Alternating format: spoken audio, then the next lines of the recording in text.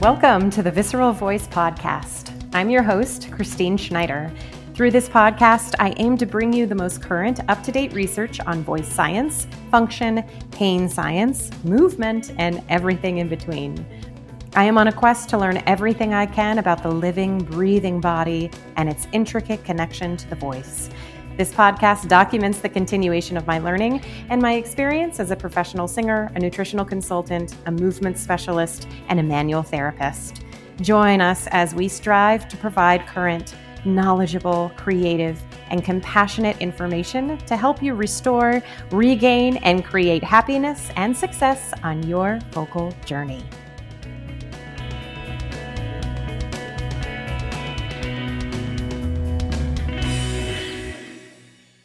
Hello, everyone. Welcome back to the podcast. On today's episode, I am so excited because today is the launch of a program that I have been working on diligently since November with my amazing friend and colleague, Chris Kelly. Hey, Chris.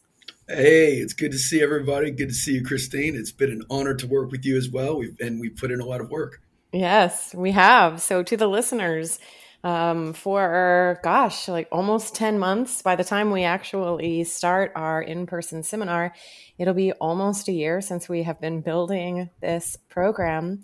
And this program is called Performance Movement Restoration, or PMR. And Chris and I have put together a comprehensive movement practice and certification program that is crafted for private voice studio practitioners and for professional voice users as well. So many times, I think in the last several years, both of us have been approached by voice teachers and asked what kind of movement practice should they do to incorporate it into the voice studio. And we decided, let's go ahead and create that movement practice because we know what the voice user needs. So we were super excited. Our mission statement is fostering a thriving community dedicated to enhancing the art of voice by cultivating a deep understanding of movement and holistic body awareness, thereby elevating both the vocal and overall human experience. So, Chris, let's chat a little bit about what the program looks like. We're going to have in-person seminars, and then we have an online component of practical sessions and of case studies. So let's start with level one. What does level one look like? Yeah, and so level one really came from, the issue of working with many singers in our work and finding that, with everything they did, they wanted to overtense and they wanted to grip. And, I remember in particular, watching singers struggle as they stand and they sing and they're experiencing, they report that they experience lower back pain and neck pain or overtensing or breathlessness in phrases. And in speaking with teachers, no technical cues seemed to, do what was needed as far as, changing their voice, or would always go back. And so for us, a lot of our work truly is, teaching the body to work as an instrument, and coming from outside of, the vocal world. A lot of these principles of breathing and movement, creating pressure is something that is utilized in the highest levels of sports, and something that I do with athletes on a daily basis in my clinic. And so in our level one program, we really focus on teaching the ability to breaking down and, teaching a deep understanding of creating subglottal pressure. I mean, that is thing one, the understanding of what the pressure canister is doing, how those things interact, and then how we, the other factor is how the body interacts with the earth, gravity itself. And so how we take voice user that may be struggling and standing and breaking them down and literally taking them to the ground, teaching them to sense their foot, teaching them to sense their body, and teaching them to breathe without tension in these positions. And so we can give them what we call sensory, awareness of that area. And so really our level one program is about breaking down movements into its requisite parts and giving the vocal teacher really a diagnostic understanding of how you see a singer doing something with their rib cage, or you see maybe a head that's coming forward when somebody goes into a certain range. Why is that happening?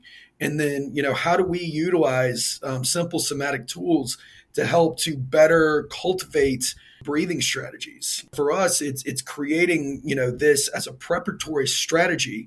What drills do we create? How do we give students the tools to recover, the tools to warm up properly, to cultivate a full breath before they begin vocalizing? And then how do we select positions for the student to sing from that is going to allow them to optimize subglottal pressure, and take away maybe those compensations, so then we can start to move them back up to standing and sort of rebuild those capabilities. And most importantly, give the students the tools and the understanding of, what is happening in their body to be able to, to breathe well. And so when that starts to they start to be affected by fatigue or by anxiety or whatever, they can return to some of these strategies where we put their body in a certain position, teach them certain breathing cadences and strategies to be able to reestablish really good breathing, bring down their heart rate, get them back into this sort of rest and digest or relaxed state to be able to optimize their gift. Level 1 is just all about those fundamentals and giving our students and vocal teachers practical tools that they can use in a session to immediately notice those differences. Mm-hmm. And I think being able to bring someone through positional drills, if we're just asking someone to alter or change the way that they're breathing, a lot of times we don't even realize that the rib cage itself or the thoracic cage or the thorax has actually gotten into a pattern of perhaps expanding in certain areas and staying compressed in other areas. And by being able to bring them through certain drills, we're able to actually then have the body go through the alternation that it needs between expansion and compression. 100%. As an example of that, I work with operatic singers, and I work with a lot of tall, very tall, gifted singers that their body shape, the length of their body is a gift in that it allows them certain capabilities that, give them the ability to operate in ranges and be very agile in their voice. But at the same time, it causes them to compensate in certain ways. And so another factor, that we take into account in our program is morphology and how the way somebody's built, or height, or there are certain things that have happened in their life affect their voice, because your body is different than my body, and being able to look at that and being able to make inferences based upon that is another factor. And an example of that might be a singer that might have ribs that are maybe longer, or longer torso, may be more biased to ribs that close in a certain way, as opposed to my wife, who is 5'2". She's a little bit shorter, so their properties are going to be different. And the taller singer, what I find often is that they are going to maybe, when they compensate, bias themselves into a more sway back position where they're going to drop their torso down as a strategy to help to control their center of gravity. So for that singer, we might want to place more emphasis on a certain position, like maybe getting them into a sideline position, working on opening up their ribs, and so we can better expand. Whereas, a singer that's a little bit shorter, may be biased into ribs that stay open a little bit more. And so for that singer, they might have more use in a position where we put them on all fours and we're working on a more active breathing strategy to close their ribs a little bit more. And again, what we're trying to do is just cultivate the best breathing mechanism possible, but taking those differences into account is a really big deal. Yeah, absolutely. So some of the details of our course, we have 80 in-person hours. So we have 4 in-person seminars, each 20 hours. We have weekly practical sessions that are online, and we have a beginner and an advanced level. We will have recording of the teacher's case studies, and we will have a case study class as well as, of course, the passing of level exams and of a final practical exam, which is, of course, in any program. And we have been working very hard on building our manuals. So our level 1 manual, I think, is about 150 pages. It is in my opinion, one of the most informative writings really of this topic. So I don't know, at some point we'll probably turn it into an actual book outside of the manual, but it is, in my opinion, just absolutely incredible. So we are beginning our first level 1 in New York City in October 6th through 8th. The in-person seminar is set up to meet Fridays from 5:30 to 9:30, and then Saturday and Sunday 9 to 6. And then we also have 2 weekends set up in Florida, a level 1 and a level 2 in February. And of course, you can check out all of that information on our website, pmreducation.com. And we also have a freebie video. We did put together a pilot, and we have a 90-minute webinar and practical from that, as well as a few practical sessions involved in that video. And then we also will have a preview of a couple chapters of our manual. So if you want to go ahead and check that out, just sign up for our newsletter and go ahead and get that content to kind of check out more information on what performance movement restoration is. Chris, anything else you'd want to mention?